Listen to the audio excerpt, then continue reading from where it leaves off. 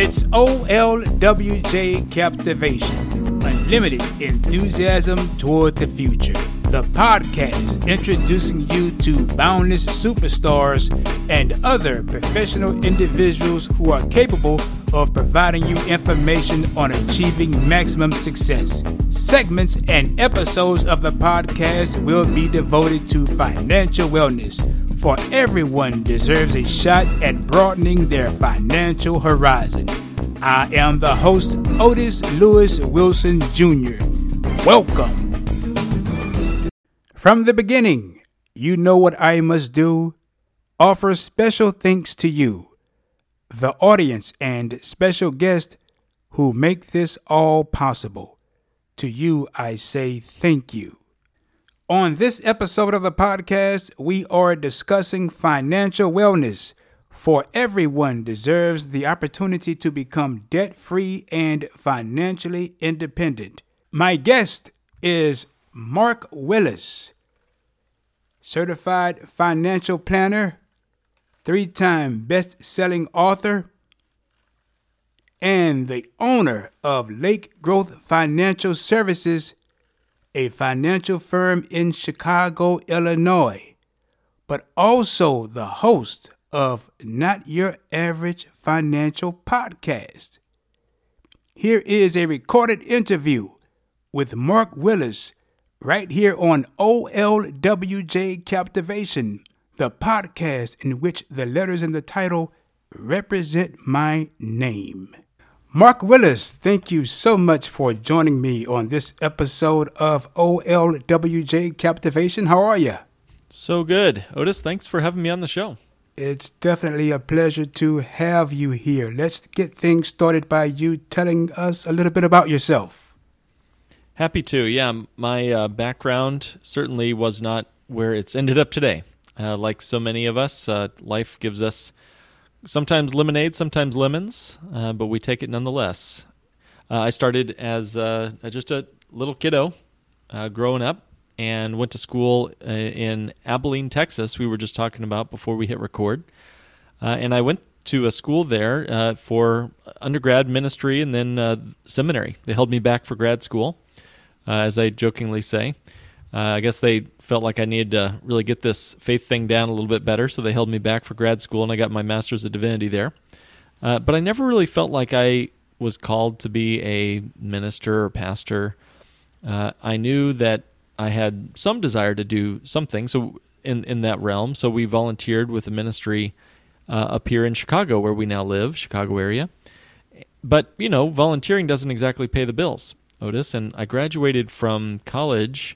My wife and I met there, and we graduated from our private schools, 3 degrees between us, with $120,000 of debt and no plan to pay it off and no real awareness of money. I think one of the things I really appreciate about your show is you're really helping people become aware of their money. But we did not have that awareness back in the day. This was in 2008, by the way. A great time to be looking for work. So we had a lot of headwind, let's say, coming right at us, and we had this burden or these shackles around our neck, and it felt like we were sinking. To be honest with you, it felt like no matter what we did, no matter how hard we worked, that we would never find any breakthrough freedom, and maybe even worse, we knew subconsciously and consciously that our most valuable dollars were being thrown down a hole. Now, what do I mean by most valuable dollars? Well, you know, when you're young, every dollar that you spend is more valuable than, you know, the next year's dollars and the next year's dollars. Why? Because you have more time to earn and compound those dollars for your benefit over your lifetime.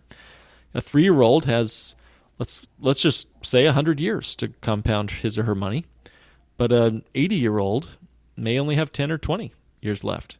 Mm-hmm. So that's just it was devastating / heartbreaking, and we felt shameful. We felt disappointed. We felt we had a lot of feelings, but we knew that we had to do something to break free, and so that's sort of what got us focused on our finances And ultimately, there's more to the story here, but we ultimately started a financial firm because what we found for our finances was so compelling to us that we wanted to share it with others.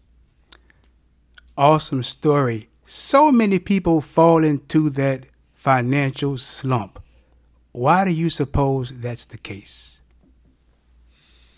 It's difficult to look down at your waistline and say, I got to lose a few. And it's easier to eat the ice cream every night. But someone once said, nothing tastes as good as healthy feels. Nothing tastes as good as healthy feels. But truly believing that and understanding that and making that impact every second of your day and every minute of your day, letting that redefine you. I think too often we define ourselves by other things. I spend too much. I eat too much. I'll never be good enough, et cetera, et cetera, et cetera. But I think if you can start to call yourself something different, you start to believe something different about yourself, and you get the wind at your back. When someone says, well, I could never run, I could never get out there and be a runner. And if you can transform that statement about yourself to, I am a runner,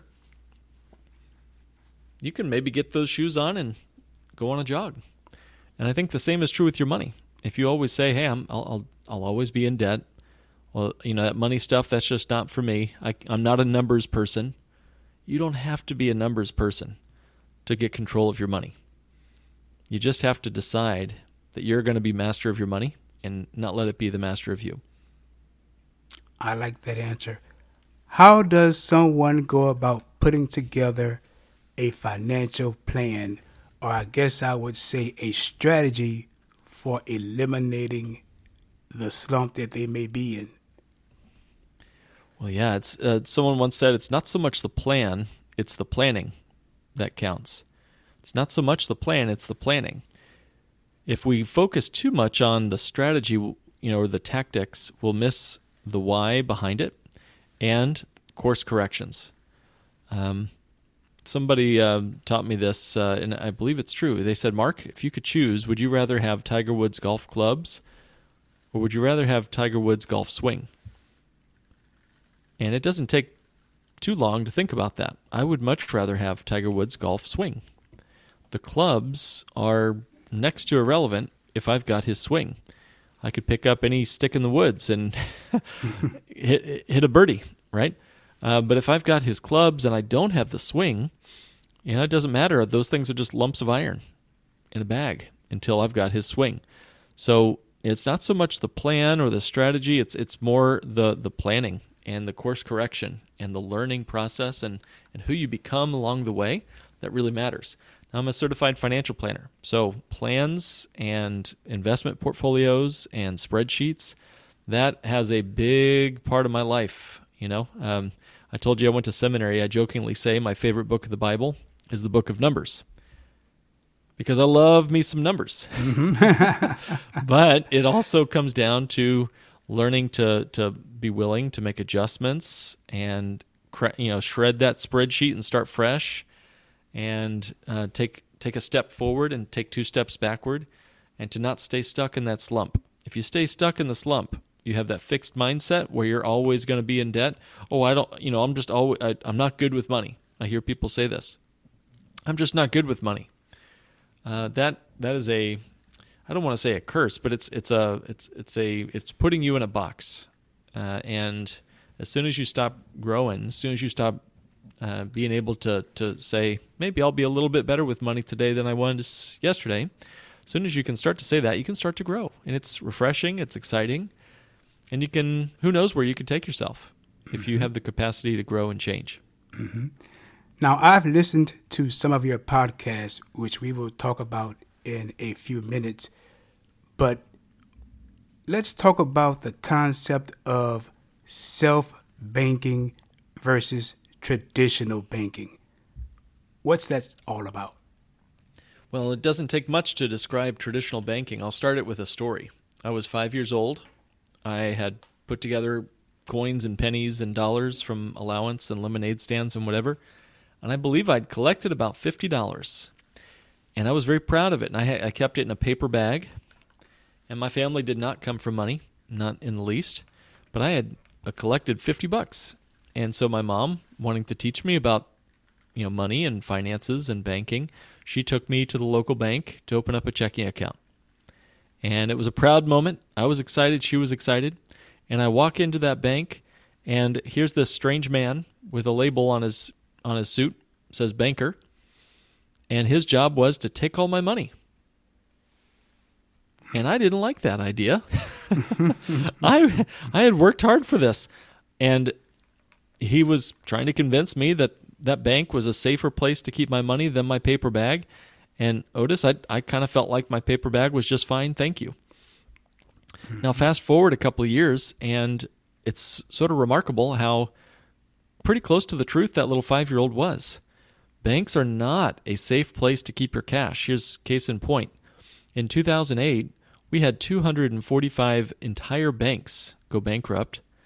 And did you know that in those days, and still now today, as we still make our way through the pandemic, banks do not have to keep any of our deposits on reserve. So what does that mean? Otis, it means if you put $10,000 into a savings account, they can keep exactly $0 of your money in that savings account. And you say, well, what do they do with it? Well, they lend it out. They lend it out to the person behind you in line who needs a loan or a credit card. Now, how much are they paying you these days, Otis, at your bank for saving money there? Very small amount, that's for sure. Uh-huh. Pennies upon pennies, right? That's right. But how much are they charging me or anybody else for a loan? Everything they can get. Everything they can get. Yeah, man. That's right. And now what do I do? I take that money that I got. Let's say I got your $10,000 as a loan to me. What do I do with that $10,000 that I just got as a loan? Well, I put it in my bank account, right? Before I spend it on my business or whatever. And so they get to repeat this process over and over and over again. It's called fractional reserve banking, and it's the law of the land, and it's been that way for many years. And if banks go belly up again like they did in 2008, there's not an appetite for a bailout. There's now in the laws something called a bail-in. A bail-in. It's part of the Dodd-Frank Act. And what it means is if there's a bankrupt bank, there's not going to be another taxpayer bailout. Instead, the depositors of that bank, that bankrupt bank, the depositors become the owners. So you get to trade in all of your deposited cash, and you get these wonderful shares of this now defunct, bankrupt bank. So enjoy, the firewood. That's essentially what happens when you put money and your faith in banks. Now listen, banks have been around for thousands of years, and banking has been around for just as long. There's a great book out there called Debt, the First 5,000 Years. That title says it all. Mm-hmm. So banking is a core human function. It's as old as friendship is. Banking is as old as just about anything else. Cave paintings, as old as cave paintings. So the question is, if that's traditional banking, how can we do banking back at the you and me level? How can we bring banking back to you and me? How can we self-bank?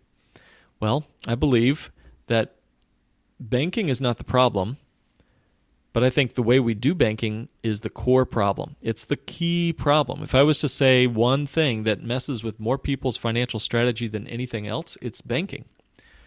And even if you pay cash for things, here's the problem with paying cash. Even if you pay cash for everything in your life, you're still financing everything you buy. And here's why. You either pay interest to a bank through paying interest rates and monthly car payments and student loans like I had, or you pay cash for something, like a car. When you pay cash for something, you are still financing it because you're passing up the interest you could have earned on that money had you left it instead. You're still participating in the banking system. And when you spend cash, you no longer are earning interest on that money ever again. Same problem I had with my student loans. When I sent them my $829 a month or whatever it was, that money was now gone for the rest of my life and my kids' lives and their kids' lives, and it's now in the pockets of that banker. So I financed it for my future. When I paid cash for my student loan payment or the car that you bought last year or the kids' college you might end up having to send your kids to college, the things that we make major purchases on, if we pay cash, we're financing it from our future. And so when you and I talk about self-banking, that's letting the banker politely leave your life or you can fire them, whatever you'd like, and then sitting on the right side of the banker's desk. I think the problem is we have the wrong person sitting in the banker's seat in your life. If you can be the banker for yourself, pay yourself that interest that you would have otherwise given to another banker, now you've got control and you get to continually compound your money. I almost don't care what your mutual funds got you last year. If you can pay yourself an interest rate, you can win the financial game. It's that easy. It's the small hinge that swings the big door in your financial life when you can be your own source of financing. I get where you're coming from, but people are afraid, and I guess that's the biggest factor. Why would you say that's the case? I think that people just, I don't know if it's an education factor when it comes to self-banking. Not enough people are talking about it. Why do you suppose that people are just not taking the opportunity to look more into something like self-banking, which is why I initially posed a question to you about it? Mm-hmm. Well, yeah, there's plenty of noise in the financial universe telling you to do everything but. You know, if you've been told your entire life to deposit money into your bank account, to put money into a 401k, to hope and pray that the stock market will win and be the knight in shining armor for your retirement, and if you are going to pin your hopes on hope and dream strategies, and you've been told by politicians and bankers and Wall Street investment advisors that that is the only way, then it's tough to hear anything else, right? It's sort of hearing the alternative news kind of makes things, well, it sounds too good to be true. It sounds like something that's out of left field. But let's take a look at the evidence. How are we doing? You know, it's like the old Dr. Phil quote, how's that working out for you? If you look at the last 40 years, the 401k has been around now 41 years. That's all, by the way. It's not even old enough to retire yet. Right. And yet, if it was a person, it could not even access its own money. Right. So a 401k is an experiment in the American psyche. We think that God created it on the sixth day or something, that somehow Moses brought down the IRA from Mount Sinai. But no, it's pretty new. This whole IRA 401k thing is pretty new. Us being this nation of investors, it's kind of a grand experiment. Before that, our grandparents were savers, not speculators. And I don't know about you, but it seemed like they mostly had their things figured out. They had their pensions. They had been able to live within their means. They weren't living in McMansions. They figured out how to live within their means, live sanely, and use strategies like self-banking, which is a strategy that's been around for hundreds of years in this country. It predates the 401k. It predates the IRS, since it's been around since Ben Franklin. But that doesn't mean everyone knows about it for sure. And why should they? You know, if you ask a barber if you should grow out your hair, you could bet what his answer is going to be. So if you ask an investment advisor, hey, should I go put money somewhere besides Wall Street? That's not exactly, they're not going to exactly say yes. So true, so true. Explain to the audience the difference between active and passive income. Well, yeah, and a lot of our clients, when we meet together over Zoom or over the phone across the country, that's what they're looking for, is a shift between active and passive. Now, I'll say up front, and this will make me sound a little not your average, but that's the name of our show, Not Your Average Financial Podcast. But the short answer is there's no such thing as passive anything, right? Passive is death in some ways. I mean, think about it. If you're married, is your marriage passive? Is your health passive? No, of course not. Even income that you receive in the mailbox every month from your rental properties, people would typically call that passive income. But I guess I've learned, having met with enough people now, that nothing is ultimately and completely passive to the full extent. Even if it's just checking in on those rental properties, you need to make sure that those property taxes are paid, that the tenants aren't wrecking the place, et cetera, et cetera. So there's a spectrum, certainly, of earned income or active income versus passive. And a lot of people come to me looking for ways to move from the wage, rat race, you might say, to something that's more passive and gives them more clarity, more freedom, more control over their future. That's my distinction. What would you add to that, Otis, the distinction between active and passive? Well, I think you sum it all up in a nutshell. When you say the things that you've said, I think about, keeping the money going, though, finding ways to make money. It almost goes into the aspect of residual income. What category or how would you categorize residual income when it comes to those types of things? Something that you do once and it keeps paying you for a long period of time. And that's a beautiful, wonderful thing. If you can set up something once at the beginning and it continues to pay you. Here's an example. Get a stock that has a dividend on it. You buy that stock one time and then it pays you a dividend each year the company's profitable. Or buy a real estate deal, property of some sort, and it pays you a rent check. Right. Wonderful options and strategies. You still got to do the work up front, do your due diligence on the investment, make the purchase, etc. And there's ongoing maintenance, just like anything in life. But if you do it right, you can get that residual reverberation of income for life, which is beautiful. I bought an annuity last year, and some people don't like annuities. I don't know why. They're as old as the pyramids. That's right. It's a beautiful they're as thing. old as the pyramids. Yeah. And what is an annuity? Well, you pay for it up front, big lump sum, and then it pays me or my wife for as long as either of us live. That's right. I mean, that's incredible. Show me anything else that can do that with any kind of guarantee. It's a beautiful thing. Life insurance. I have listened to some of your podcast episodes on life insurance. Where are you going with that, man? Tell me, where are you going with that? Well, we better answer quick before folks unsubscribe. Who wants to talk about life insurance, right? Well, yeah. It's a true thing.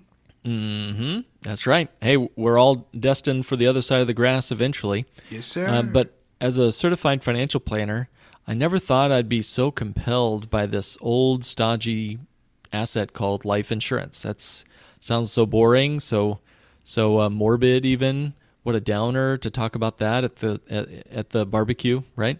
But let me kind of explain what I discovered. And it relates also, to my story with regard to the student loans. So some people are like, well, what does student loans and life insurance have to do with each other? Well, this was a very interesting story, so I'll try to keep it as brief as possible. But my wife and I, as you know, we were funneling as much of our earned income toward our student loans as possible. We were living on way less than we were making, and we were cutting down those debts, although we were feeling terrible about losing all that money. We talked about that earlier, Otis. Mm-hmm. And one afternoon, a good friend and a colleague and a former professor of ours came and visited Chicago and sat down in our living room. And they looked at me and they said, he looked at me and he said, Mark, I want to talk to you about something important, and it's called Bank on Yourself. And so we got into talking about it, and as he described a modernized form of whole life insurance, my mind shut off. Literally, I stopped hearing what he was saying because I was so, I guess, I'd been schooled so well in the Dave Ramsey school system, his curriculum. Mm-hmm. And I believe that he's got some incredible things to say. I believe he's got a good heart, and I also think Dave's got a lot of correct things to say. And by the way, he got me and my wife focused on our budget and our finances. Mm-hmm. But my friend asked me, he said, Mark, is it possible that Dave Ramsey could be wrong about something? And my jaw dropped. I'd never considered that before. So as he explained this, which I'll explain to you now, it opened my eyes, and it took me about 7 months to finally wrap my head around it. But my colleague and friend and former professor, he described a modernized form of whole life insurance, not the kind Dave Ramsey is talking about on his radio shows, categorically different. In this type of whole life insurance, it grows a significant cash value right at the start. So what is cash value? That's the money you can spend and enjoy on this side of heaven. Mm-hmm. And we cut the insurance part down as much as possible and build, and also the commissions get cut by about 70%. And we build this living benefit, not a death benefit, but the living benefit. We call it cash value. And that cash value grows on a guaranteed basis outside of the stock market. You can access that money. So I'll say that again. It's guaranteed to grow every single year, no matter what the stock market's doing. You can access that money for any purpose. You can take your kids to Disney World or send them to college. You can start a business or invest in real estate. You can buy a car, or in my case, pay off your student loans. And it's tax-free access to money for any purpose. So it's like a Roth IRA, but without all the red tape of a Roth IRA. And then thirdly, it is life insurance, so that's kind of nice. I can leave my family a large gift or a charity or a church. And then finally, the last thing, when I access this money, and this was what blew me away, but when I access the money, I can use it like a bank. I can borrow against the cash value, like a bank loan, but I'm the one in control of repaying that loan. I can pay $100 a month or $1,000 a month or nothing at all. And if I never pay off the loan, they just reduce my death benefit when I pass away. So there's no required repayment plan. But what really got me was that when I borrow against these policies, it will continue to grow as if I hadn't touched a dime of the money, Otis. And that's what truly changed my life. Financially speaking, it changed everything, because no longer did I have to decide between paying off my debt or saving for my future. Because when I put it into my policy and then borrowed that money out to pay off my debts, buy a car, go on a vacation, that policy will continue to grow and compound on a guaranteed basis, even on the capital I borrowed, which changed everything for us. So that's how life insurance became not just stodgy, boring, old, morbid conversations, but requirements, right? To check one more thing to check off my adult checklist here. But it became a centerpiece of our financial life. Gotcha. Now, you also talk a little bit about real estate on the podcast. So I've been checking you out, man. All right, you're doing great. Yes, sir. You've got some good things happening there. So some highlights of real estate. Let's just touch on a few pointers of what you've dabbed into in reference to real estate. Some highlights that you can share with the audience. Perhaps some good tips to look into. Let me pose this question. For someone that's looking to buy a house, for example, they're in a situation and they are thinking about it, but they're uncertain as to what to do, credit-wise. What would you say to them in regards to real estate?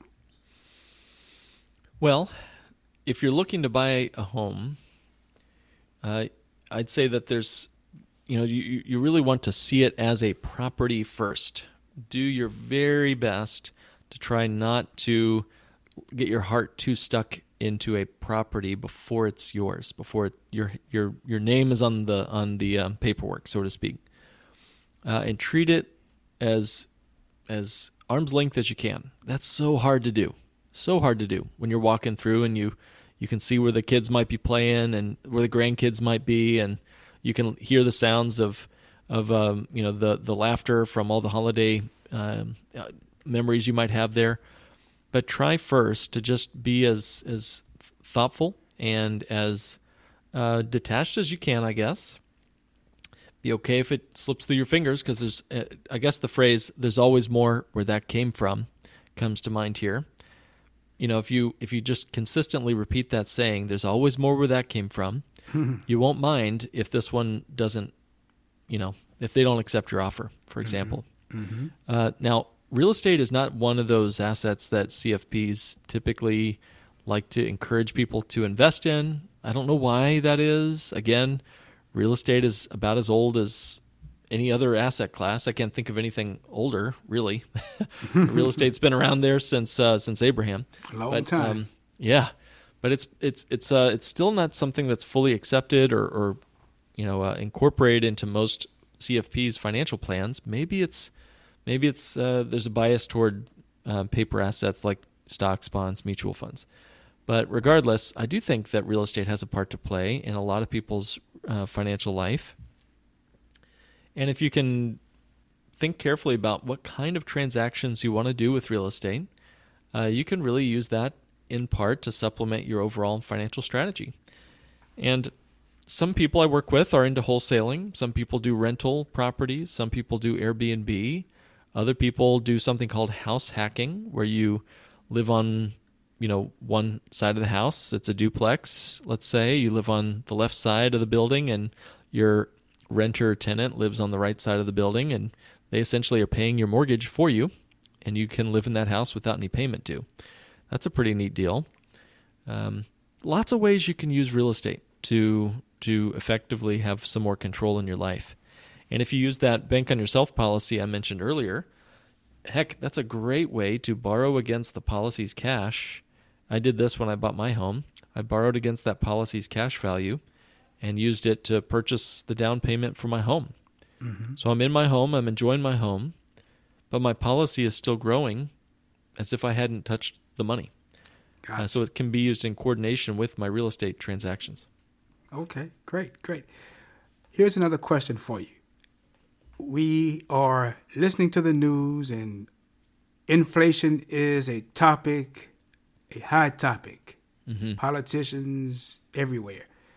As a financial planning person, what are you telling people as it relates to inflation? Well, there's no one's got a crystal ball is basically what I'm saying. Mm-hmm. But we can see what's happened in the past, and there's a staggering statistic that says that 40% of all money in this country that's ever been created, and I mean ever, since the beginning of the Republic, 40% of all money ever created was created in the last 12 months.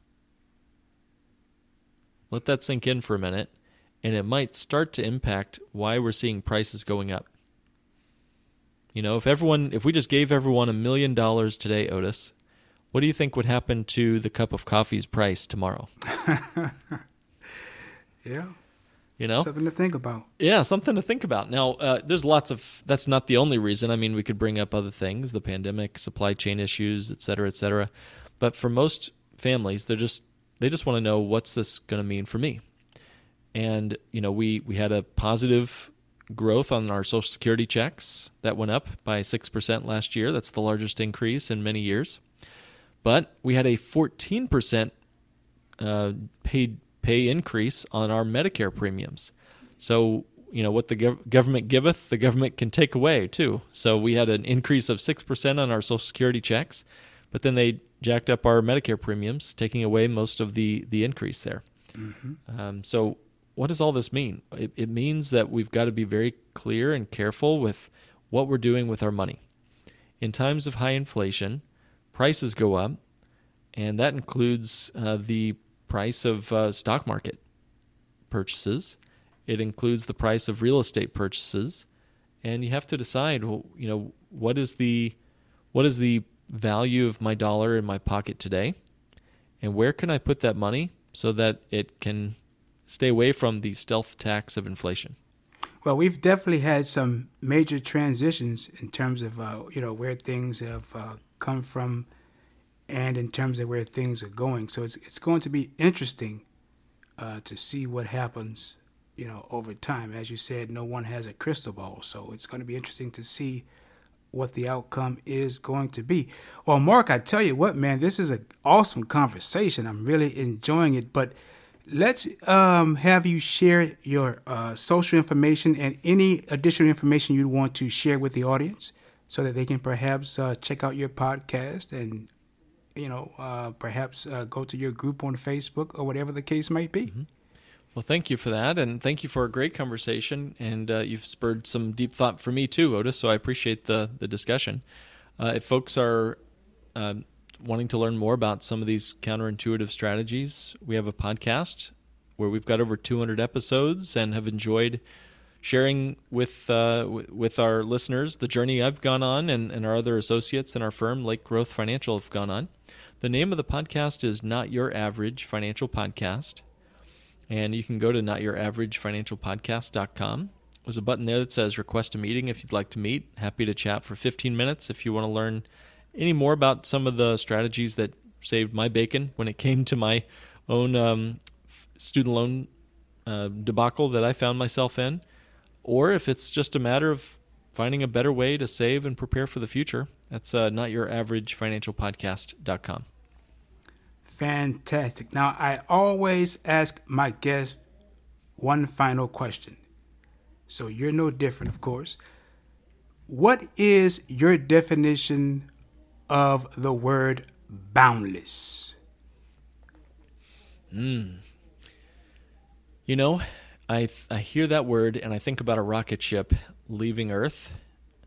And I think about the James Webb Telescope that recently left Earth and is now 1 million miles from our atmosphere. And I think about the infinite expanse of space.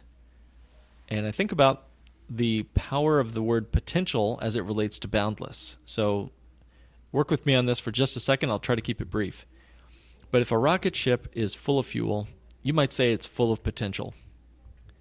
And it can reach the upper ends of our boundaries. In fact, you might say it's even boundless. But if it just sits there on that launch pad and rusts away and disassembles itself, falls apart, that would be a tragedy. Untapped potential leaves you bound. So activating your potential, lighting that fire, can make you boundless. I love it. I love it. Well, Mark, thank you so much for being a guest on the podcast.